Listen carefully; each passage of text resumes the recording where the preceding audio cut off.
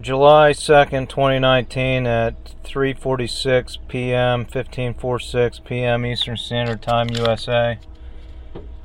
There was a cave-in, a fall on the 2 belt that's holding up the mine. So I was given the option to go home early today, which I chose because I had to be at this meeting at 8 in the morning. And traditionally, when there's a meeting like this, you have the option of not working your regular shift, but for some reason this year they made it mandatory to work your afternoon shift, which I guess karma said give the guys off anyway. I want to take this opportunity, since I'm working on section a lot more now, and it seems semi-regular, to explain how the section works, how mining on the section works. So you have the continuous miner. This is a machine that runs on tracks. It has a big grinder wheel up in the front that's about 16 feet long, and a conveyor belt that comes out of the back of it that shoots coal out of it.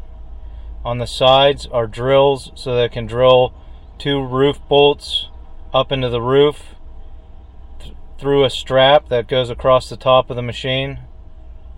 And there's either the same drills or secondary drills that drill into the ribs and put rib straps in the same spot as the roof strap. There's also a large brace that braces against the roof while you're mining to keep it from falling in on the workers. So the coal is mined and shot out the back of the miner and piled up while the men work around the outskirts of the machine, drilling and bolting. Then there's a loader behind that. The loader has like a scoop on the front of it with wheels that grab the coal and put it onto another conveyor belt that's on a boom. Both machines have booms that move the conveyor belt left to right, up and down. This loads the shuttle car.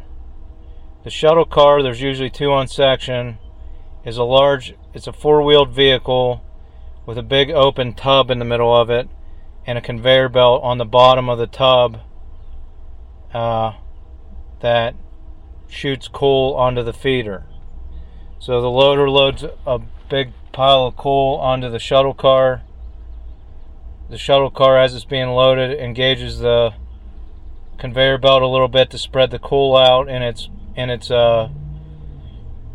tub, basically, or its bed. Then the loader totally loads it to the brim and rings a bell, and the shuttle car takes off for the feeder. The shuttle cars alternate, and each has a different path through the mine to get from the feeder to the active working face. The shuttle car makes it to the feeder. The feeder is engaged usually, but sometimes shuts off with the belts.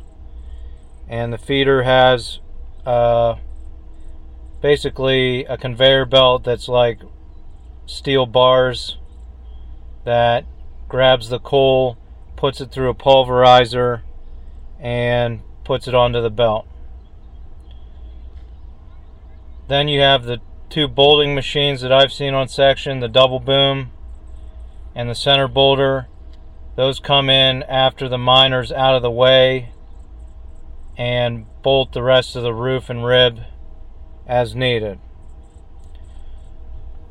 So that's basically how it works. The miner has, I think, 4 people working on it. The miner operator and bolters, and then there's one loader operator and 1 operator for each shuttle car. Then you have your out-by guys, which is what I've been doing, that load up the miner and work the scoops, load up the scoop, and scoop the tailpiece or the feeder and everything like that. So that's basically how it works on one section, mining coal with the continuous mining process, the continuous miner.